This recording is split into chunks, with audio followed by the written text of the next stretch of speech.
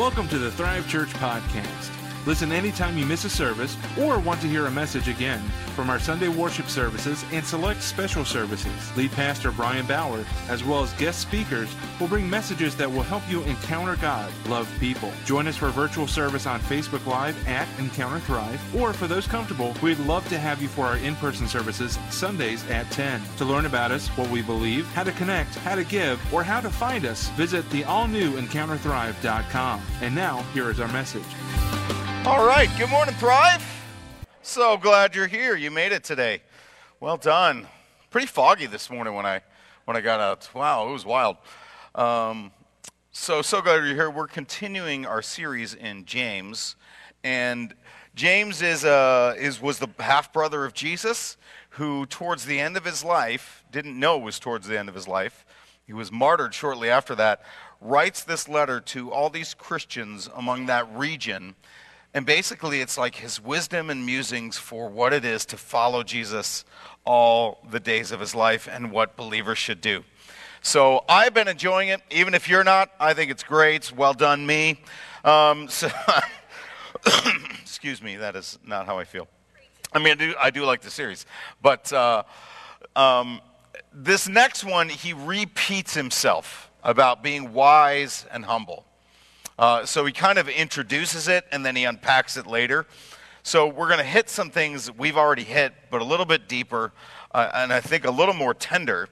And in a few minutes, I'm going to have Jen join me, because she's been leading the women's study on this right? A little bit. And you shared, and it was so good. They were like, well, why don't you come and share so I don't have to talk so much. Well, we're going to get there. But it made me think of something. So last spring, we did our first kind of mini missions trip with Thrive. 4 of us went, and we went to Mardi Gras and witnessed on the streets of Mardi Gras. We did not join the party. We went and basically shared our faith on the streets of Mardi Gras, try to pray with people, try to share Jesus, share the gospel, witness to them, share our testimonies. It was awesome. It was a great time, powerful. God moved. But several teams kind of converge and then go to the streets. And so one of the teams, though, that was there was from the Bible college my wife and I went to, Christ for the Nations. And so they take us on a bus, like from where we're staying all the way into the French Quarter and then back every day. They drop you off basically right after lunch, and then they don't pick you up till like 11 or 12 at night. And then you're just walking the streets for the rest of the day. But riding on the bus, you think, well, I'll get to know some people. We'll have some conversations. I'm sitting with a Bible college student from my Bible college, and I was like, oh, hey, I went to Christ for the Nations. And literally, this is how the conversation went. I'm sitting, and I'm like, hey, I went to Christ for the Nations on the bus next to them. And I went in like 99 is when I graduated. My wife graduated in 2000. I went to CFNI. And he goes, really? Anyway, and he just goes back to his conversation, has no interest in talking to me. He is just done. Like, good for you, buddy. All right, well done, old man. And he just is not interested in talking to me at all. And there was a few of those that week. And maybe it's me, maybe I'm just generally uninteresting. But we know that's not true. So I was like, what in the world? And I realized, because as a pastor, you do a lot of research. You do a lot of research about demographics and generations and things like that. The truth is, millennials and zennials, there's a chunk, I'm not speaking to all, but there's a chunk that just are not all that interested in the lessons and the truths of the previous generations. Because I remember being that person's age, and any time I met somebody from Christ for the Nations, I was like, I just wanted, tell me about your time there, because it was so life transformational for me. Tell me, what were your favorite teachers? What were your favorite classes? What was the best time in the presence of God you ever had? This kid, he was a punk, and I don't know, maybe he's not even saved. But, I'm kidding, I'm relaxed. But he just did not want to hear it from me, right? Nope, couldn't care less. And I was like, what a stark difference. Matter of fact, when I was at Bible college, I ended up getting time with a few other guys. We got to spend time with our director of students, who was also alumni. In my last semester there, once a week, we would meet up with the director, just like 6 of us guys. We'd meet for breakfast at a Cracker Barrel, and we just ask him questions, and we just listened to his wisdom and his years. And it's making me feel really old. He was probably then the same age that I am now, but I couldn't get enough of it. I was just like, I'm getting to sit under Dr. Hill and just listen to him and be his friend and hear from him and soak from him. And then that gap. Now, the truth is, all of us, when we're younger, we have a tendency to not want to learn and not want to grow. We think we know everything, right? We all have those places in our lives. But I just remember like this shift moment and watching it on that bus that day in Mardi Gras, and seeing so many that way, and it's so much more the norm than I feel like it's ever been. I don't need to hear what you have to say about anything. I've got my own thoughts and opinions, and yours don't matter. James is trying to teach this New Testament church, shut up, listen, and learn. And if I have a title for the message, it would probably be Wise, Humble, and Whole. And that's this next section that he's trying to teach the church to be. I want you to become wise. You need to be humble. And if you're those things, you're going to figure out what it is to be whole. So if you have your Bibles, go to James chapter 3, verse 13. True wisdom comes from God. If you are wise and understand God's ways, prove it by living an honorable life, doing good works with humility that comes from wisdom. But if you are bitterly jealous and there's selfish ambition in your heart, don't cover up the truth with boasting and lying. For jealousy and selfishness are not God's kind of wisdom. Such things are earthly, unspiritual, and demonic. For wherever there is jealousy and selfish ambition, there you will find disorder and evil of every kind. I want to read that verse again. For wherever there is jealousy and selfish ambition, there you will find disorder and evil of every kind. Does that sound like any college campuses right now? All right, moving on. But the wisdom from above is first of all pure. It is also peace-loving, gentle at all times, and willing to yield to others. It's full of mercy and the fruit of good deeds. It shows no favoritism, and it's always sincere. And those who are peacemakers will plant seeds of peace and reap a harvest of righteousness. The summation is be wise, okay? And there's a difference. If you don't know, there's a difference between knowledge and wisdom, right? People in college have knowledge. They have no wisdom, right? It's the reason, they party and they're like, why did I stay up till 5 a.m. and get super wasted? Because alcohol is bad and will destroy your life, but you don't apply that knowledge. Wisdom is the ability to carry that knowledge out. Here's another example. Knowledge is my wife looking on Pinterest at a house project and saying, hey, that should be quick and easy. Couldn't you do that for me? Wisdom is knowing how long that's actually going to take, how many trips I'm actually going to be making to the hardware store, and how much swearing I'll have to do. No, I'm kidding. I'm kidding. I don't have to. It's just, anyway, I'm kidding. I don't swear like that. But sometimes, you pray through things. And so, like that, it is the difference, right? There are times, now my wife over the years, she doesn't do that too much anymore. That's more like 10 years, here and there maybe. It's not nearly as common as it used to be. Like 10 years ago, it was like, this will be easy. And I would just look at her like, you have no idea what you're saying. You have no idea what you're saying. And how many hours and hours something took, right? I can count on my hands how many projects I've taken on in my life in the home that I was like, this should be quick. Anybody here know what I'm talking about?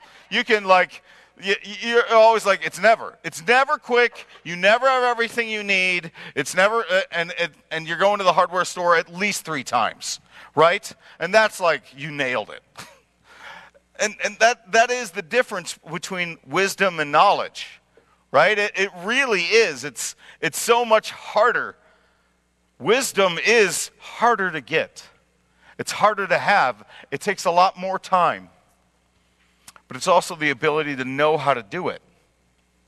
For example, like the first time, I have fixed my dishwasher more times than I can remember at this point in the house I'm in. Literally in the last month, at least 4 times. It is not because my dishwasher is bad. It is because my children are not friendly to my dishwasher, okay? Not all my children, okay? My older kids, they get it now. It's the younger ones who are not in the room, who I can pick on because they're not here. Okay, and they put things in there like this whole watermelon can go in there, right? I don't need to clear the plate or anything. Let's just put it in there. And then they're like, I don't understand why it's not working, Dad. Well, maybe the giant watermelon that's in there. And at this point, it takes me a few minutes to clear the clog, to fix it, and put it back together. But the first time I did it, it took me an hour plus, right? I got to find some guy on YouTube who's had this dishwasher, who has then torn this thing apart, put it back together, and then said, now, how do I tell an idiot to do this? And then I'm like, that guy. I need that guy's video. I'm going to watch it. Then I'm going to watch it again. Then I'm going to do it. Then I'm going to screw it up. I'm going to watch it again, and then I'm going to do it. And now, at this point, I've got it. All right? I know how to do it. Wisdom. And here's the worst part. I'm a slow learner. Okay? It is really good that I graduated high school on time. I won a race, like it's a miracle, right? I am just a slow learner. I got straight A's. Before graduating high school, I got straight A's once. That was in the 2nd grade. That was a phenomenal semester for me when I was 7. And never again until college. And because in college, I learned the value of working hard on academia. I learned the difference. I began to apply wisdom in my life and humility and learning I don't need to be seen all the time, to be faithful and work hard, to not push myself to the front, to go for real unity and not fake unity. You know, not to pretend to love somebody, but to actually love them. To look like Jesus and point to Jesus to somebody and not just talk about him. To want to be like him and not want to just be in Christian culture. And there really is a strong distinction there. And haven't done a great job with this. Jen, go ahead and come on up. And she's just going to share a few things. Yeah, give it up for Jen. Come on. She's been working through this section of Scripture, and she's just going to share a few things that were on her heart. Go ahead, Jen. Okay, well, this is very different from a women's Bible study, where there's a circle of like 5 of us. But if we want to put the Scripture back on the screen, when you're reading through it, you can see that there's 2 types of wisdom here. There's godly wisdom, and there's earthly wisdom. But what we focused on quite a bit in the first part of our Bible study was that the type of wisdom that God wants us to seek. We go in depth a lot, so the definition of wisdom is the quality of having experience, knowledge, and good judgment. If you want to look into wisdom more, highly recommend Proverbs. I've got a couple verses from there. Proverbs 8:10 through 11 says, "Take my instruction instead of silver, and knowledge rather than choice gold, for wisdom is better than jewels, and all that you may desire cannot compare with her." Proverbs 2:1 through 7. It's a lengthy one, so I'm just going to say the last bit from the Passion Translation. It states that wisdom is a gift from a generous God, and every word he speaks is full of revelation and becomes a fountain of understanding within you. We can see here that seeking God's wisdom and understanding is a byproduct of fearing the Lord, which in my life has been like a repetitious thing, so I figured I'd share it with you guys too. So when we look at the first part of this section, the NIV states that wisdom comes from a state of humility. If you look it up in the ESV version, they actually use the word meek. So I'm going to pretend like this is Bible study right now. So I need you to shout out your answer. What do you hear, or what do you think of when you hear the word meek? Ooh. Shh, don't give it away, Angela. So we think often, we think quiet, timid, small. I was thinking about this, and there's a portion of in Matilda where her dad goes, I'm right, you're wrong, I'm big, you're small, and there's nothing you can do about it. That's how her dad thought about her. And at the time, that's how the Greeks thought about the word meek. But Jesus shifts this meaning. He changes it so that meek is to have strength under control. It's a humble strength, Angela, and a strength that comes from trusting God, and by doing so, you can be set free from anxious self-promotion. Matthew 11:29 states, take my yoke upon you and learn from me, for I am gentle and humble at heart, and you will find rest in your souls. Our goal is always to become more like Jesus. He said it is right to be he said it right there, to be humble and take rest, aka no need for anxiety. So why is humility and meekness so important when it comes to wisdom? Practically, you catch more flies with sugar than a stick, right? I missed my place. So when we ask wisdom in we usually ask for wisdom from God in tricky situations, right? The first section of James 3, what Brian preached on last week, talks about taming the tongue and basically stop being nasty to one another. So these people are having issues, just like we do. So how can we do that? Well, we've got to talk to each other. But how? Like Ted Gary said a couple weeks ago, when you're bringing up a hard conversation with somebody, imagine how you would want somebody to bring that up to your daughter. I don't have children, but I'm a daughter, and I am very sensitive, so be nice. And we're all imperfect humans. So if we're having a hard time remembering how to be nice, we can look up Galatians 5:22. Who knows it? The fruit of the Spirit is love, joy, peace, patience, kindness, goodness, faithfulness, gentleness, and self-control. So now that we have the definition of wisdom and the place that God wants us to be at, we can continue to the two types that are stated there that Brian already talked about, earthly and godly. I like the Passion Translation for the part about earthly wisdom. It says, but if there is bitter jealousy or competition hiding in your heart, then don't deny it and try to compensate for it by boasting and being phony. For that has nothing to do with God's heavenly wisdom, but can be best be described as the wisdom of the world, both selfish and devilish. So whatever jealousy and selfishness are uncovered, you will also find many troubles and every kind of meanness. God's version is words are hard sometimes. The opposite. The ESV version states, but wisdom from above is first pure, then peaceable, gentle, open to reason, full of mercy and good fruits, impartial and sincere. And a harvest of righteousness is sown in peace by those who make peace. The NIV version actually uses the word peacemakers, which is the last point I'll talk about, and then I'll give back to Brian. But we're called to be peacemakers and not peacekeepers. Being a peacekeeper is like slapping a Band-Aid on a cut that needs stitches. It's the renter's version of freshly painted apartment. For those who rent, they know it's not nice. But to be a peacemaker means that we have to work through things to achieve peace. It may feel intimidating and too difficult to bear, but if we rely on God, handle it with meekness, and pursue the truth, the outcome brings true peace, and that's so worth it. And I'm going to quote Brian. You put it on Facebook, so it's free for me to use. Hard truth is more loving than soft lies. And I think that pretty much sums it up for me. Thank you, Jen. That was good. Give it up.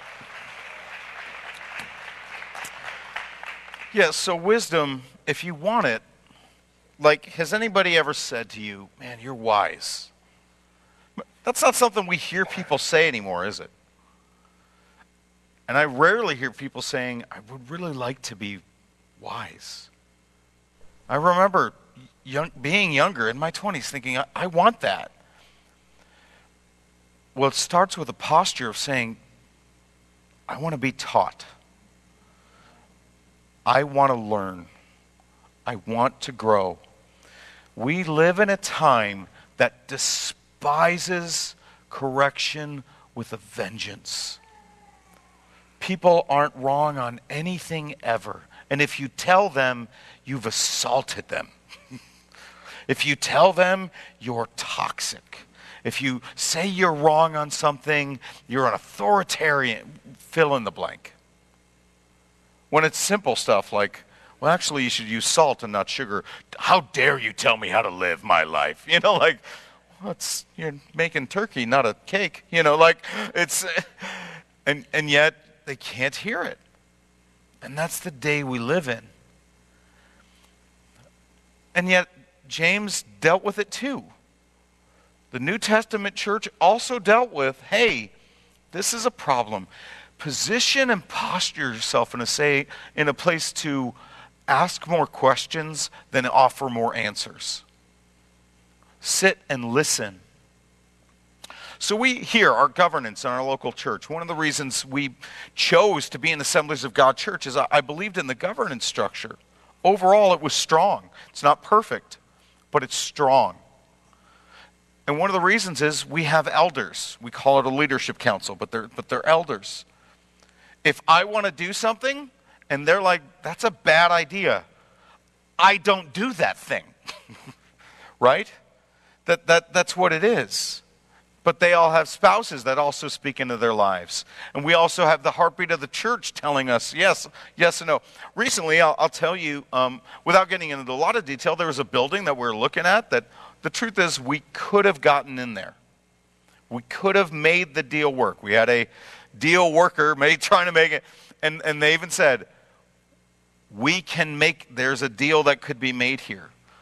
But as I talked to Cliff, who heads the building committee, as I talked to the elders, talked to different people, nobody was excited. Not one person.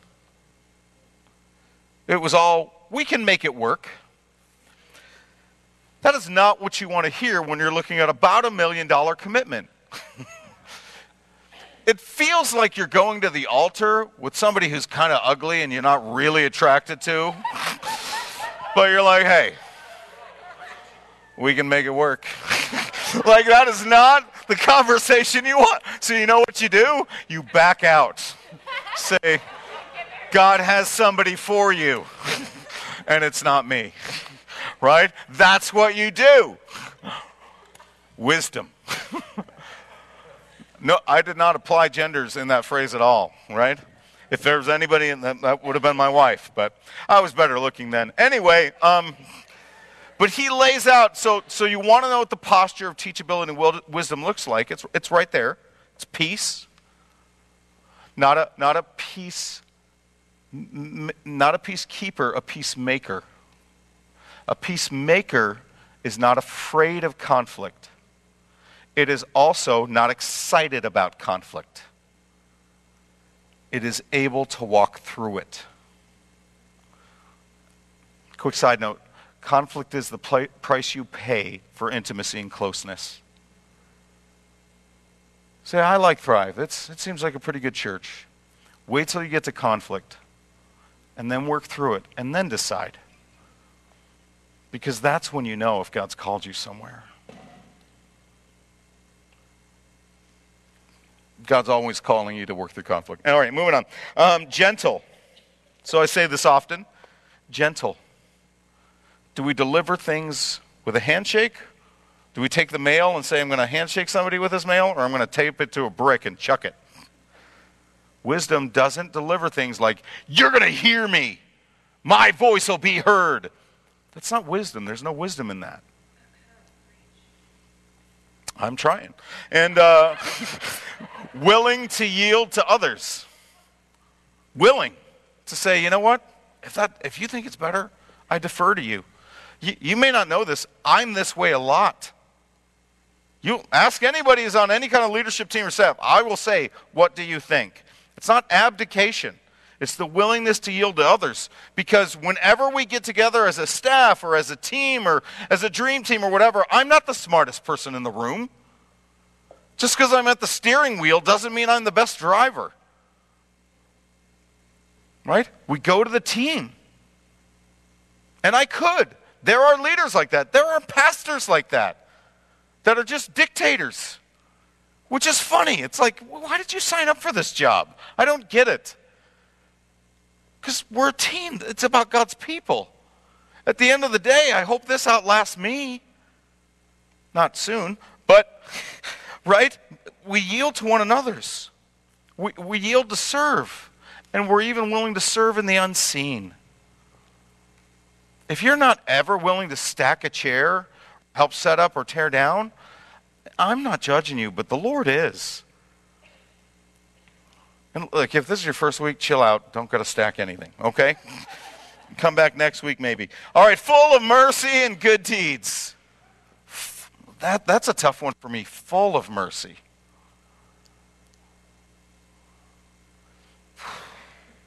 Full of mercy and good deeds. Man, they're just so kind. They just do so many things for other people. They're just so compassionate and merciful. Has anybody here been accused of being just too merciful with others too much in your life? If so, you should probably lead a circle because we need more of it. No, we're living in the time of cancel culture where you tear down everybody for saying anything that you think might have been said wrong, maybe. The well, actually crowd. You know? Post a quote, well, actually, those are the best people on social media, aren't they? What about this? The whataboutists. It's a new religion, and they're the worst. Okay? But that's not mercy. There's no mercy in that. And good deeds, those go hand in hand, full of mercy and good deeds. The one who's compassionate for others is the one who's willing to serve others. It's the proud that don't have to serve.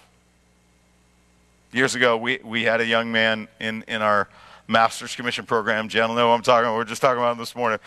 Struggled with serving. He grew over the years. But man, we would go into a church and we would perform and do a bunch of things for him, dramas and worship band and stomp and spoken word. And it was fun. But then after, we would teach him, but we help clean up. We tear it down. We load the trailer.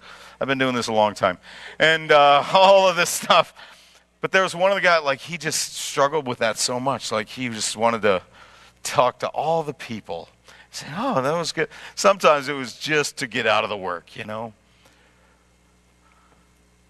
We've got to overcome our pride that says, I'm above that. I'm beyond that.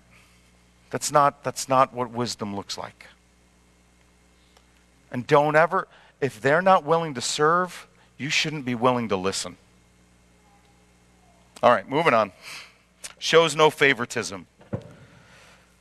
That's pretty self-explanatory, and we talked about it a couple weeks ago, so I got to keep moving. Always sincere, not a fake. Somebody says they love you, hopefully they mean it. You know, not that televangelist, I love you, I just love you, brother. God bless you. What's your name again? And you met him 12 times. That's not, there's no wisdom, there's no humility there. And he goes on to say in chapter 4, what is causing quarrels and fights among you? Don't they come from the evil desires that war within you? You want what you don't have, so you scheme and you kill to get it. You're jealous from what others have, but you can't get it. So you fight and you wage war to take it away from them. Yet you don't have what you want because you don't ask God for it. And even when you ask, you don't get it because your motives are all wrong. You only want what will give you pleasure, you adulterers. Don't you realize that friendship with the world makes you an enemy of God? I say it again, if you want to be a friend of the world, you make yourself an enemy of God. Now, quick side note, right there. When we are not on God's team, we are unintentionally an enemy of God. And notice what it said there. God didn't make us his enemies. We made ourselves his enemies. when we reject him and his plan for our life and his son. When we say, I'll think about it, I'll keep it at a distance, I don't want, you're an enemy of God, not the side of the team you want to be on. All right, moving on. Do you think scriptures have no meaning? They say that God is passionate, that the spirit he has placed within us should be faithful to him, and he gives grace generously. As the scriptures say, God opposes the proud, but gives grace to the humble. So humble yourselves before God. Resist the devil, and he'll flee from you. Come close to God, and God will come close to you. Wash your hands, you sinners. Purify your hearts, for your loyalty is divided between God and the world. Let there be tears for what you've done. Let there be sorrow and deep grief. Let there be sadness instead of laughter, and gloom instead of joy. Humble yourselves before the Lord, and he will lift you up in honor. The key word here, humble.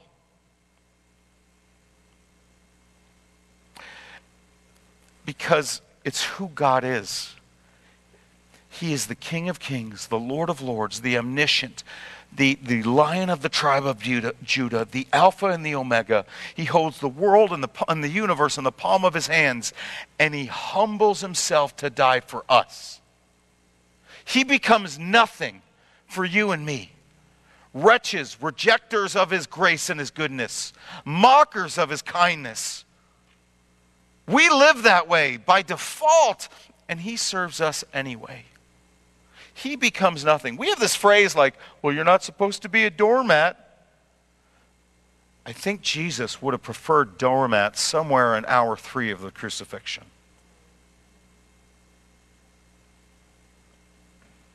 But we're all just too humble, too prideful to realize how lack of humble we are. Scott Hinkle used to say, if you want to be used by God, you will be used by people. But the humble don't care. Because the humble are inoffendable. The servants can't be offended because they're just here to serve. They're not looking for opportunity and position. They're just looking to wash somebody else's feet. 1 Timothy 6:10. Humility is the character of God, because pride is the character of the enemy, the devil. For the love of money is the root of all kinds of evil, and some people craving money have wandered from the truth and pierced themselves with many sorrows. Listen to that. It doesn't say money, the love of money. And what's the love of money? The desire, the craving, and the need for power and influence and greed. That's called pride. Jesus in Luke 10 said, when the 72 disciples returned, they rejoiced. They came back casting out demons and seeing people healed. And they said, Lord, even the demons obey us when we use your name. And he said, yes, I saw Satan fall from heaven like lightning. Look, I've given you authority over the power of the enemy, and you can walk among snakes and scorpions and crush them. Nothing will injure you.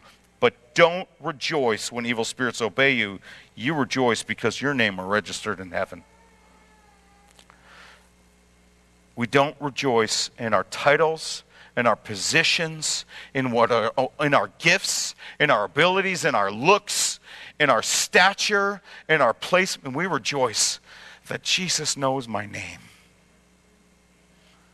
And I get to know his. And I don't need anything else.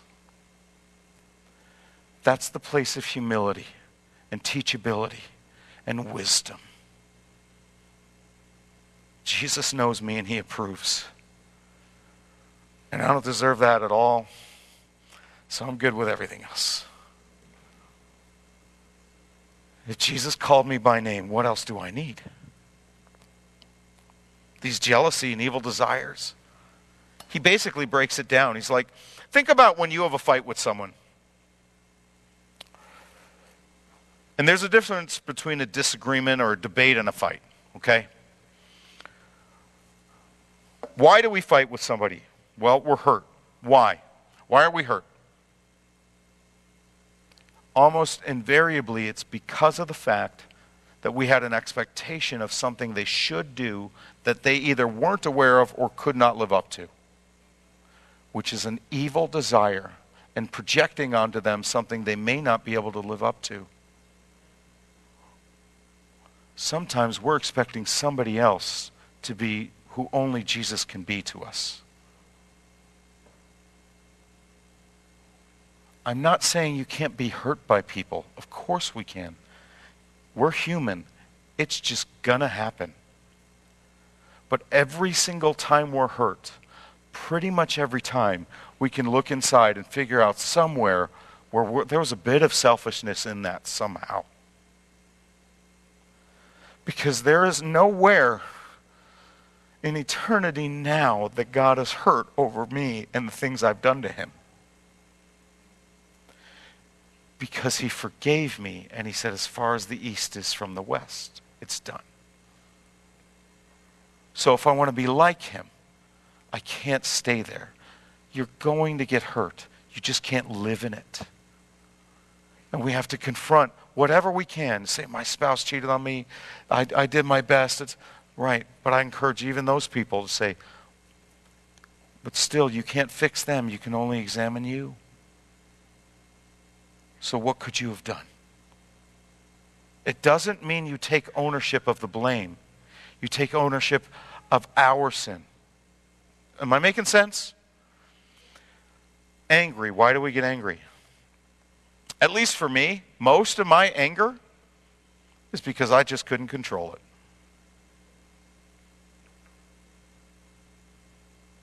And that's a sinful desire because I'm not in control. And continuing to keep wanting to be is wrong. There's a holy, righteous anger. I know that. Saying, we're going to stand against genocide, to say, when my kids bold-faced disobedience and saying, am I angry with your choice? Yeah. But as a rule, unrighteous anger is usually from a place of demanding a level of control that we just don't have and isn't afforded to us by God, which is actually good news.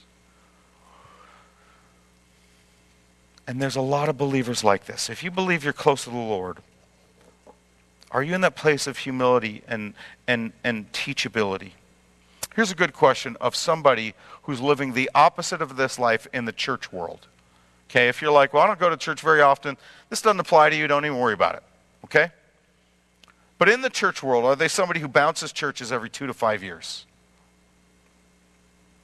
They're probably not that teachable. Do they criticize easily and regularly? Somebody who regularly critiques something is somebody who's regularly not learning something. Do they always have the upper spiritual hand or perspective? Again, it's not a posture of humility. Because you can be right and still be wrong. A posture of humility doesn't have to demand its rightness. Do they regularly create an us versus them narrative? I'd encourage you, stop listening to those people. They're hurting you far more than you think they are. And lastly, he gets to this place where he says, and I want you to be whole. And how do you become whole? He lays it out. Shed tears. Repent. Break your heart before the Lord and say, you know what, Lord, I'm sorry.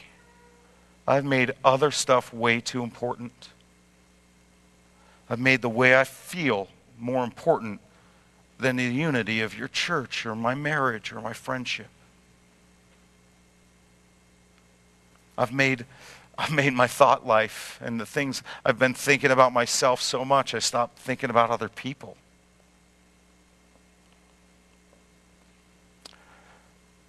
We quit on Jesus. I actually heard Jimmy Needham say it this way. We just refuse to be satisfied in Jesus. He's not enough. I believe there's more. There's more opportunities for me. There's better friendships. There's newer fun things that I should have and want, and we leave gradually without knowing us this place of wisdom and humility and being whole into settling for part of the picture because we want it now and we think it can somehow be better than what we already have completely in Jesus.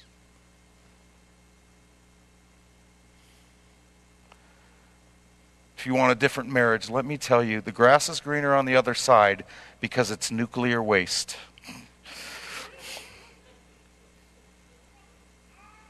If you want different kids, God authored their life. He doesn't want you to have, and He ordained you as their parents. If you want a different story, everybody has something in their story they don't want.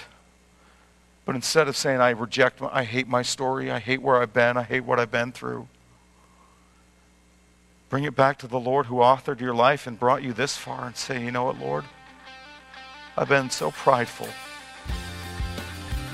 This is your story, it's not even mine. Thank you so much for spending some time with us. We hope this message spoke to you and helped you grow in your knowledge of and love for God. Visit us online anytime at EncounterThrive.com and reach out with questions, prayer requests, or comments. We hope to see you for our in-person services in Lockport, Illinois, Sundays at 10. Wanna hear your still small voice. I wanna come running like I have no other choice. I wanna find out all that you have for me. Reckless abandon, take hold of me. Won't you take me to the deep end? So long.